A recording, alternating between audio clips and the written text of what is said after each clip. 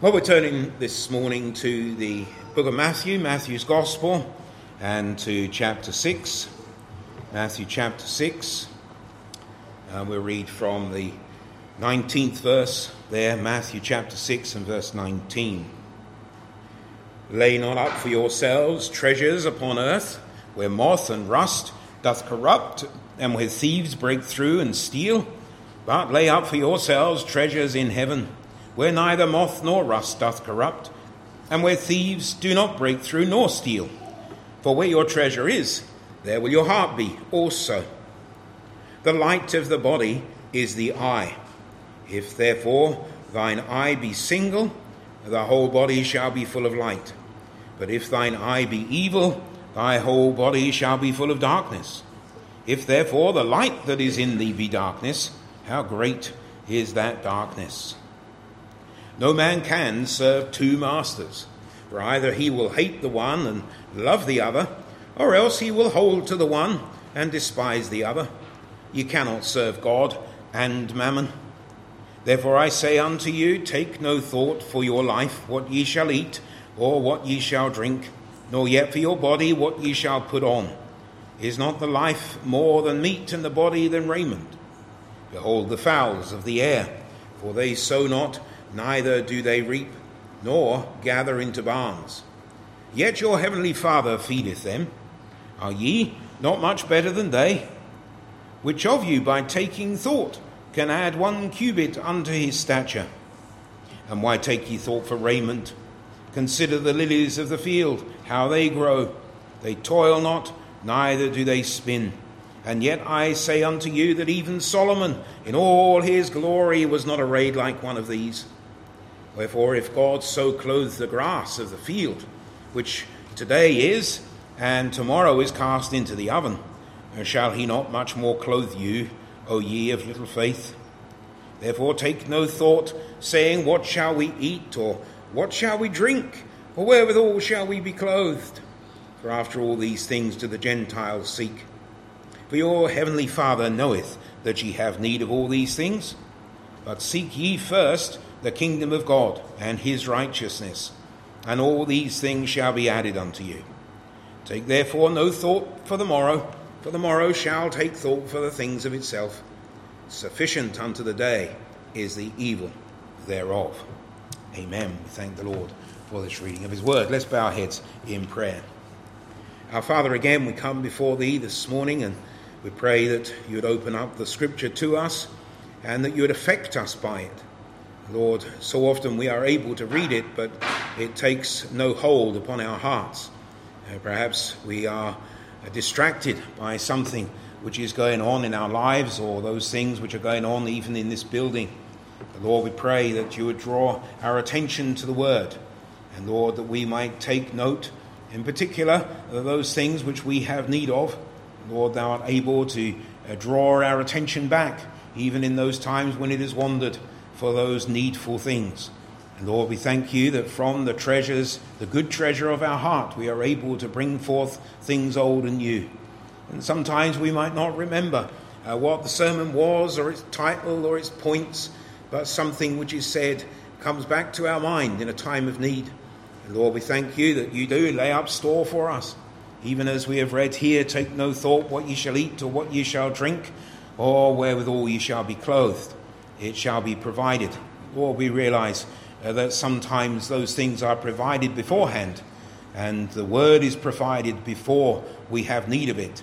Therefore we pray that thou wilt help us to take heed this day and hide these things in our hearts, that when trouble or difficulty comes, we are not in need then. Bless us then, we pray. Continue with us now. We ask these things for Jesus' sake. Amen. I want to take these words from verse 22 and verse 23. 23 will be my text, I suppose, the latter part of it, but the whole of this statement of the Lord Jesus will be the theme. So verse 22 says, the light of the body is the eye. If therefore thine eye be single, thy whole body shall be full of light. But if thine eye be evil, thy whole body shall be full of darkness. If therefore the light that is in thee be darkness, how great is that darkness. So here we have a plain statement of the Lord, and yet, of course, even the plainest of statements from the Lord Jesus take some consideration. We need to look into it and to meditate upon it. I always find it amazing just how much is in this book. It seems to be a large book, and I think that somehow the devil puts in our minds that it's far too big a book for us to read, and yet it's not as big as some books I'm sure that some of us have read, and it is quite easy to get through. And here we have some words that if we expand them, then the book becomes so large that it couldn't be read in a lifetime. And therefore, let us give attention to what is being said here. The light of the body is the eye. If therefore thine eye be single, thy whole body shall be full of light. But if thine eye be evil, thy whole body shall be full of darkness. So I want to see this under three headings. First of all, the plain illustration. And then there's a parabolic implication. Of course there is. The Lord Jesus didn't just say things for the sake of saying them. And then finally I want to cause us to consider a personal inquisition.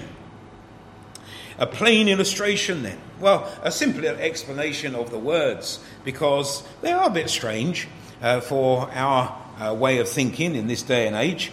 The light of the body is the eye. In what way is the light of the body the eye? Of course, we would think that if it is the light, or here, if you have a margin, you may have the word lamp. If the lamp of the body is the eye, you would think that somehow the inside of your body is lightened up by your eye. Well, of course, that's not what Jesus is saying, but he is speaking about those things which we are able to perceive through light. And of course, we have a very useful tool given to us. And we are equipped with two sensors which detect it and a brain that can interpret it. And so light falls upon the senses of our eyes. The eyes themselves are tremendous things. In the back room there we have a poster up of the eye. It would be a good thing for you all to have a look at it, because it's extremely wonderful, extremely complex, and very beautiful in design. But here we think about the eye, first of all, as being single. Single, if thine eye be single. Well, we're not Cyclops. We don't have a single eye. We have two eyes. So what does it mean, if thine eye be single? Well, the word really means simple. If thine eye be simple, that is, that if it be fully functioning, if the eye is all working together as a single unit, and that eye is allowing in light so that we can see in a plain way, then our whole body shall be full of light. We can see, we can comprehend what is going on around us. As we get older, our eyesight diminishes. And I've discovered that. I've always had good vision throughout my life. Didn't need glasses till I was about 50. And then started to need them a little bit for close-up work. And really lament that. Because I like doing stuff which is fine work. And having to put glasses on is very annoying. And sometimes glasses can get in the way too. And so that is annoying. And then also the eyes become darkened as we get older too. I'm not sure if there's perhaps a spiritual application to that very fact. That it is less likely for people as they get older to come to an understanding of the Scripture than when they are younger. And there is something there, perhaps a parable for us to consider. Come unto the Lord. Remember the Lord in the days of thy youth, when the evil days come not, when we shall have no desire in them. Oh, if you are here today, boys and girls, you little ones who are sitting there and not even looking at me.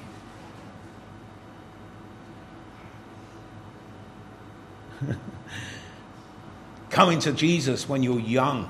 Trusting in the Lord Jesus Christ when you are young. How important that is. And what a difference it will make to your lives if you trust in him in childhood or in youth. So this word then, being single, is a word which means simple or fully functioning. But then it also says, but if thine eye be evil. The word there is a word which actually means, in some senses, a moral evil. So what does it mean if thine eye be evil? How can you have an evil eye? people talk about an evil eye, but that's usually some kind of a curse, which is some people consider to be something in this world. But the evil eye here is not giving someone the evil eye. The evil eye here is an eye which is not functioning. In fact, it is an eye which is not functioning at all. Or it is an eye which is functioning but not very well. A jaundiced eye, an eye which is colouring things. We read sometimes of someone having rose-tinted spectacles, and perhaps someone they know, someone they love perhaps, can do no wrong, and they think that they are perfect. Well, they will come to a swift correction at some point during their lives that they're not perfect, because nobody is perfect. We all have our faults. And so very often those who wear rose-tinted spectacles are warned by others around them, saying, don't think that it's just as good as you think it is, because we can tell you that it certainly isn't. So this word then, evil, it really means non-functioning. It can mean, perhaps, non-functioning as in not perfectly functioning, but it can also mean not functioning at all. And Jesus takes it to that extreme as he continues in what he is saying. So the eye is evil, the eye is wicked, it is distorting things, it is showing things perhaps which are not there, it is showing things or not showing things that are there. And then it speaks here about the body. And the word used for the body here is the word soma. We use that word in psychosomatic diseases, psychosomatic, where the mind or the thoughts are making you feel ill even though you're not actually ill. Psychosomatic, that means the psyche over the body, or actually the word psyche is the word we use for soul, so the soul affecting the body. So the body is the soma. It is just the physical, what we are. It is that flesh. It is that which bears us about in this world. So the simple explanation here then is, if your eye is a good eye and you can see well, then your whole body shall be full of light. You'll be able to see, you'll be able to do everything that a fully functioning human can do because of a good sight. But if thine eye be unfunctioning, then your whole body is full of darkness and you cannot see. Just to take two scriptural examples, perhaps, blind Bartimaeus at Jericho, as the Lord Jesus passes by, and he cries out when he hears. He doesn't see, but he hears that Jesus is coming, and so he cries out to Jesus, Jesus, thou son of David, have mercy upon me. And Jesus asks him what he will. And the first thing that comes to his mind is, Lord, that I might receive my sight. And that's an interesting thing, because here is the Saviour of the world. And he is not crying out to the Lord Jesus, Lord, save my soul. He is not saying, remember me when thou comest into thy kingdom. But he is saying, first and foremost, Lord, that I might receive my sight. Because sight is a very important thing to us. It is a very important thing indeed. I remember a young man I saw or I met in my youth. And he was blind, born blind.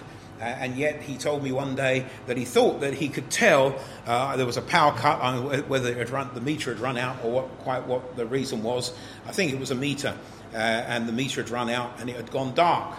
And we were playing chess, I think, at the time, and he had a chessboard with raised squares and lowered squares, and he could feel the pieces and he could feel where the squares were, and so he would play with his hands by touch. Quite an amazing thing.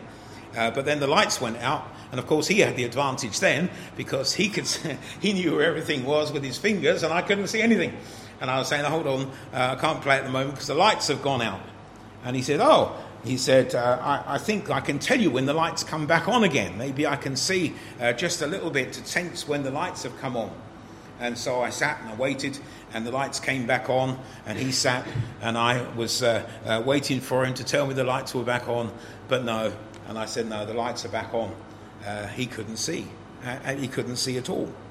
So here is Bartimaeus, and the one thing he really desired was to be able to see, and how important that is, how careful we should be with our eyes. But then a second scriptural example is perhaps Elymas the sorcerer. In Acts 13:6, the Apostle Paul was preaching and he was preaching to Sergius Paulus. And as he was preaching there was Elymas the sorcerer, who withstood them, seeking to turn away that deputy from the faith. Then Saul, this is in Acts 13 verse 9, then Saul, who is also called Paul, filled with the Holy Ghost, set his eyes on him and said, O full of all subtlety and all mischief, thou child of the devil, thou enemy of all righteousness, wilt thou not cease to pervert the right ways of the Lord? And now, behold, the hand of the Lord is upon thee, and thou shalt be blind, not seeing the sun for a season. And immediately there fell on him a mist and a darkness, and he went about seeking some to lead him by the hand. So here again is this thought, a scriptural example of this plain illustration that if your if your eye be evil, then your whole body shall be full of darkness. And he needed someone to lead him about. I suppose somebody who is actually born blind has a slight advantage over someone who goes blind, because they have been trained from their childhood to work without something which they have never known. Whereas someone that goes blind has depended upon their sight so much and now has to deal with it without it. The secondly hint then from this plain illustration, there is a parabolic implication. That is, it's a parable. Jesus is saying something here. And of course it comes in those last words of verse 23. If therefore the light that is in thee be darkness, how great is that darkness? If the light that is in thee be darkness, how great is that darkness? These are strange words too. And if you were to say this, and with some children amongst us, and if you ask them the question, how can light be darkness? Well, they wouldn't be able to give an answer, I'm sure. And they would say, well, it can't. Light can't be darkness. How can light be darkness? But that's what Jesus is saying. If the light that is in thee be darkness. And of course, what he is speaking about is the fact that someone who doesn't accept that they can't see. They convince themselves that they can see, like that young man that I have mentioned. And they convince themselves that they can see, and they work upon what they can see when they can't see at all. The Lord Jesus, I think, is taking a bit of a swipe at the Pharisees here because they have that darkness. It is, after all, in chapter 6, after he has spoken about those who are the hypocrites. Do not as the hypocrites do. Be not as the hypocrites are. Be not as the hypocrites of a sad countenance. Verse 16. So he's speaking about the hypocrites, those who say they can see, but they can't see. And now here is this parabolic implication that you might have a light in you, which is actually darkness. A light which you consider to be light, which is actually darkness. And Jesus is saying, if your light, if what you are trusting in is actually darkness, how great is that darkness? Because if you think it is light, you won't seek light. Because you think you already have light. You don't seek the salvation of Jesus Christ because you think you already have all that you have need of. The parabolic implications here then are spiritual. And to say, first of all, when we speak of the spiritual light, we speak of the Lord Jesus Christ, who is the light of the world, the Son of Man. Jesus says in John 9 and verse 5, and John makes the most of this in his gospel, as long as I am in the world, I am the light of the world. I am the light of the world. John 8:12, then spake Jesus again unto them, saying, I am the light of the world. He that followeth me shall not walk in darkness, but shall have the light of life. And John 12:46, I am come, a light into the world, that whosoever believeth on me should not abide in darkness. You see, Christ Jesus is the light. And if Christ Jesus is the light, then we need the eye, which is single, that we might see him, that we might perceive him, that we might recognize him. But if our light, which is in us, is some philosophy, or some false religion, the religion of men, something made up in the mind of man, another philosophy in actual fact, then that darkness is greater than any darkness. We read together from Isaiah 60 and verse 1, Arise, shine, for thy light is come, and the glory of the Lord is risen upon thee. And the light of Jesus Christ has come. It is here in the midst of us in these days. And yet so many consider themselves to be filled with light, but their light is darkness. Their light is darkness. They follow the philosophies of men, and quite arrogantly so. I read sometimes questions that are put to people on the internet, and the answers come back in great arrogance from atheists and secularists who just make bland statements with no support whatsoever, and they do so with a mocking tone, even using that shorthand of the internet, LOL, laugh out loud, as they make those statements. With this great arrogance, they shed forth their darkness, and they say that those of you who have the light are fooled, that these things are not true, when they themselves are in the darkness. And Jesus Christ is the light of the world. Again, we've read last Lord's Day and a few times recently from Isaiah 60 and verse 18. Thou shalt call thy walls salvation and thy gates praise. The sun shall be no more thy light by day, neither for brightness shall the moon give light unto thee, but the Lord shall be unto thee an everlasting light, and thy God thy glory. Thy sun shall no more go down, neither shall thy moon withdraw itself, for the Lord shall be thine everlasting light, and the days of thy mourning shall be ended. If you're a Christian here this morning, then God has shone into your heart. We have no longer that false light or that created light of the sun or the moon, but we have the full glory of God. I saw a question the other day which came up on one of my internet feeds, and it was asking the question, if the sun was only made on the fourth day, where did the light come from for the first days? And of course the answer to that is, well, God is light. And God was, even in creation, showing forth a parable that the light must come first. And the light must shine in our hearts that we might know salvation. And then we can also say concerning this, about the light of the world which we are, the saved of men. In Matthew 5 verse 14, Jesus says, of his disciples, ye are the light of the world. So he says of himself, I am the light of the world. And then he says of his disciples, ye are the light of the world. A city that is set on a hill cannot be hid. It's in this very portion, isn't it? This Sermon on the Mount, that the Lord Jesus says that in chapter 5 and verse 14. Ye are the light of the world. And so we, the saved among men, are a light in this dark world. We are to shine forth as lights. We are to shine that men might see the way of salvation.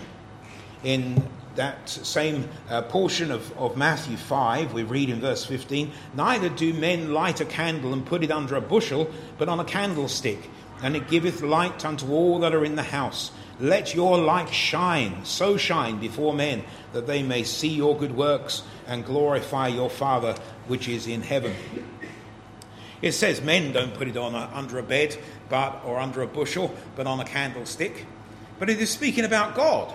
It is saying that God, when he saves the soul of a person, shines light into their hearts, causes them to become a light in this world, then let us stand as lights in the world, that the world may know that there is a God who is light and that he has redeemed us. The Apostle Paul recognizes the people as being light. For we were sometimes darkness, but now are ye light in the Lord. Walk as children of light. For the fruit of the Spirit is in all goodness and righteousness and truth. The saved are men. We have a responsibility before the world.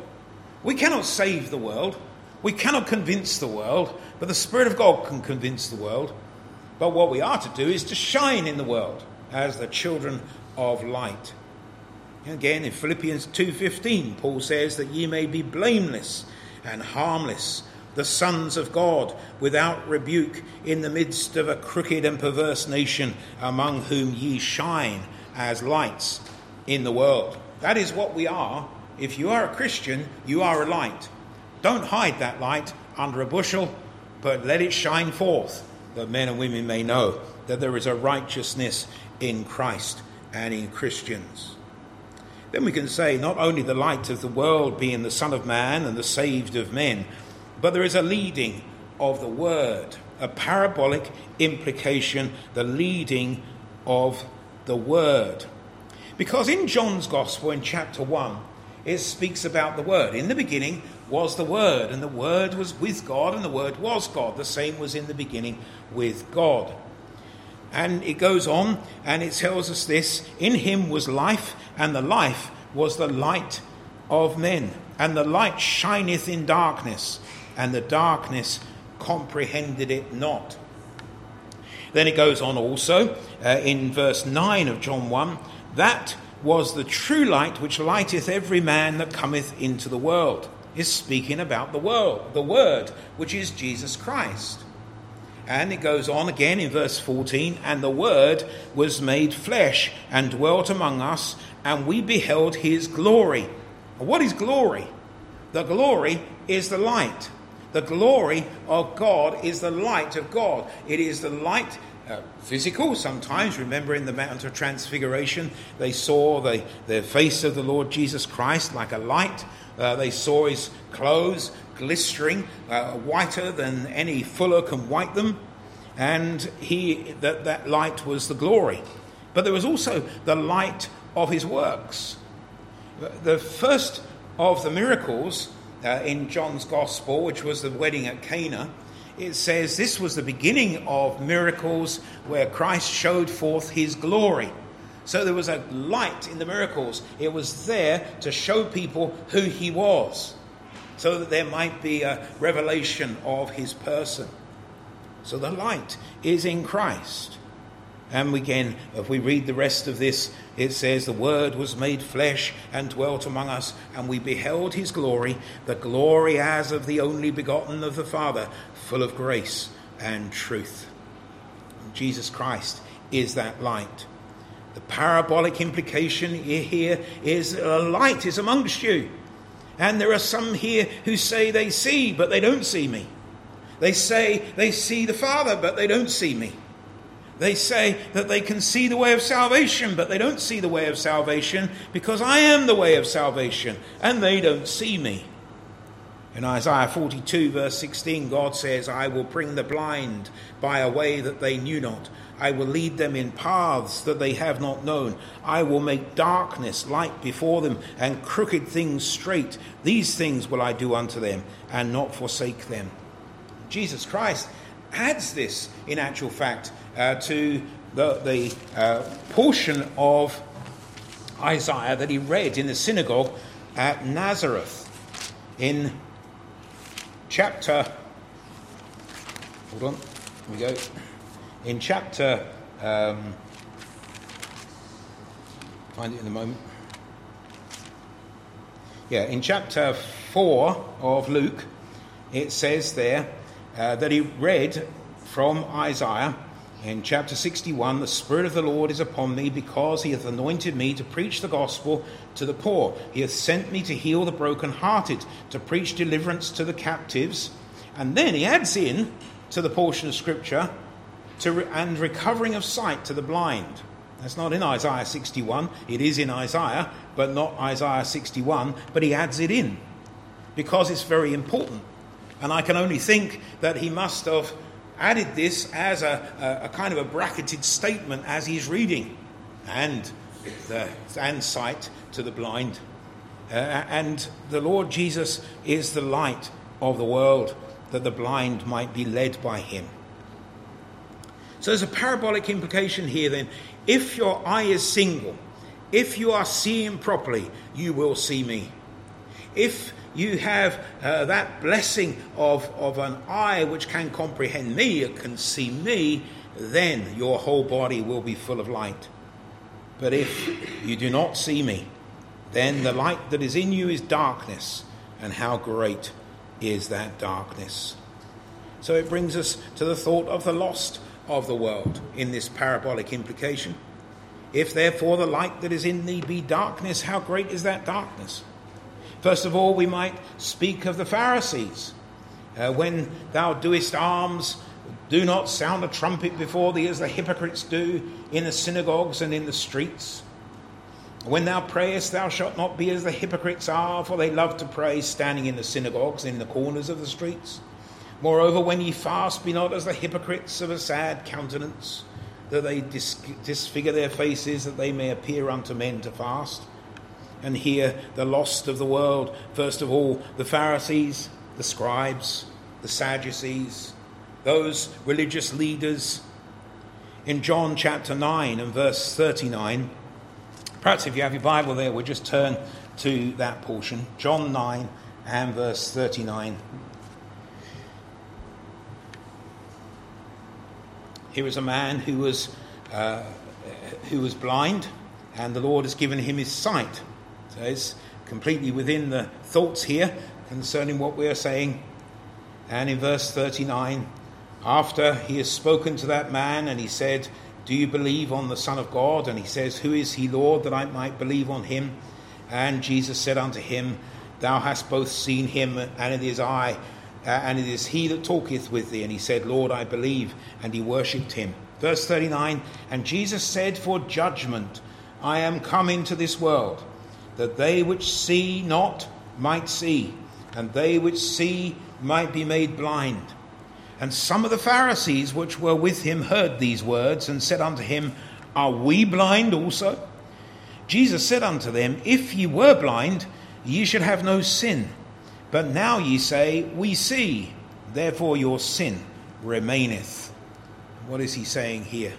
He is saying, you think and you proclaim and you claim to have sight and to lead the blind, but you are blind.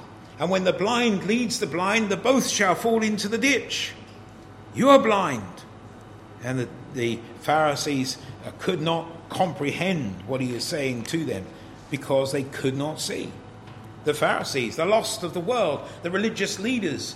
And not just religious leaders, because some, of course, would not consider themselves to be religious, but the philosophical leaders as well. Those who have come out with their philosophical theories. The Marxists and those who follow after Hume and the like, and these different philosophers.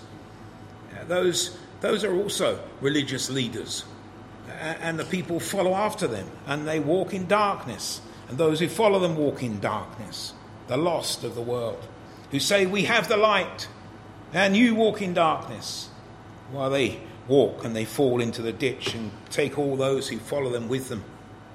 The philosophers. In Job 5:13 we read, and he taketh the wise in their own craftiness, and the counsel of the froward is carried headlong. They meet with darkness in the daytime, and grope in the noonday as in the night. Is that not so true?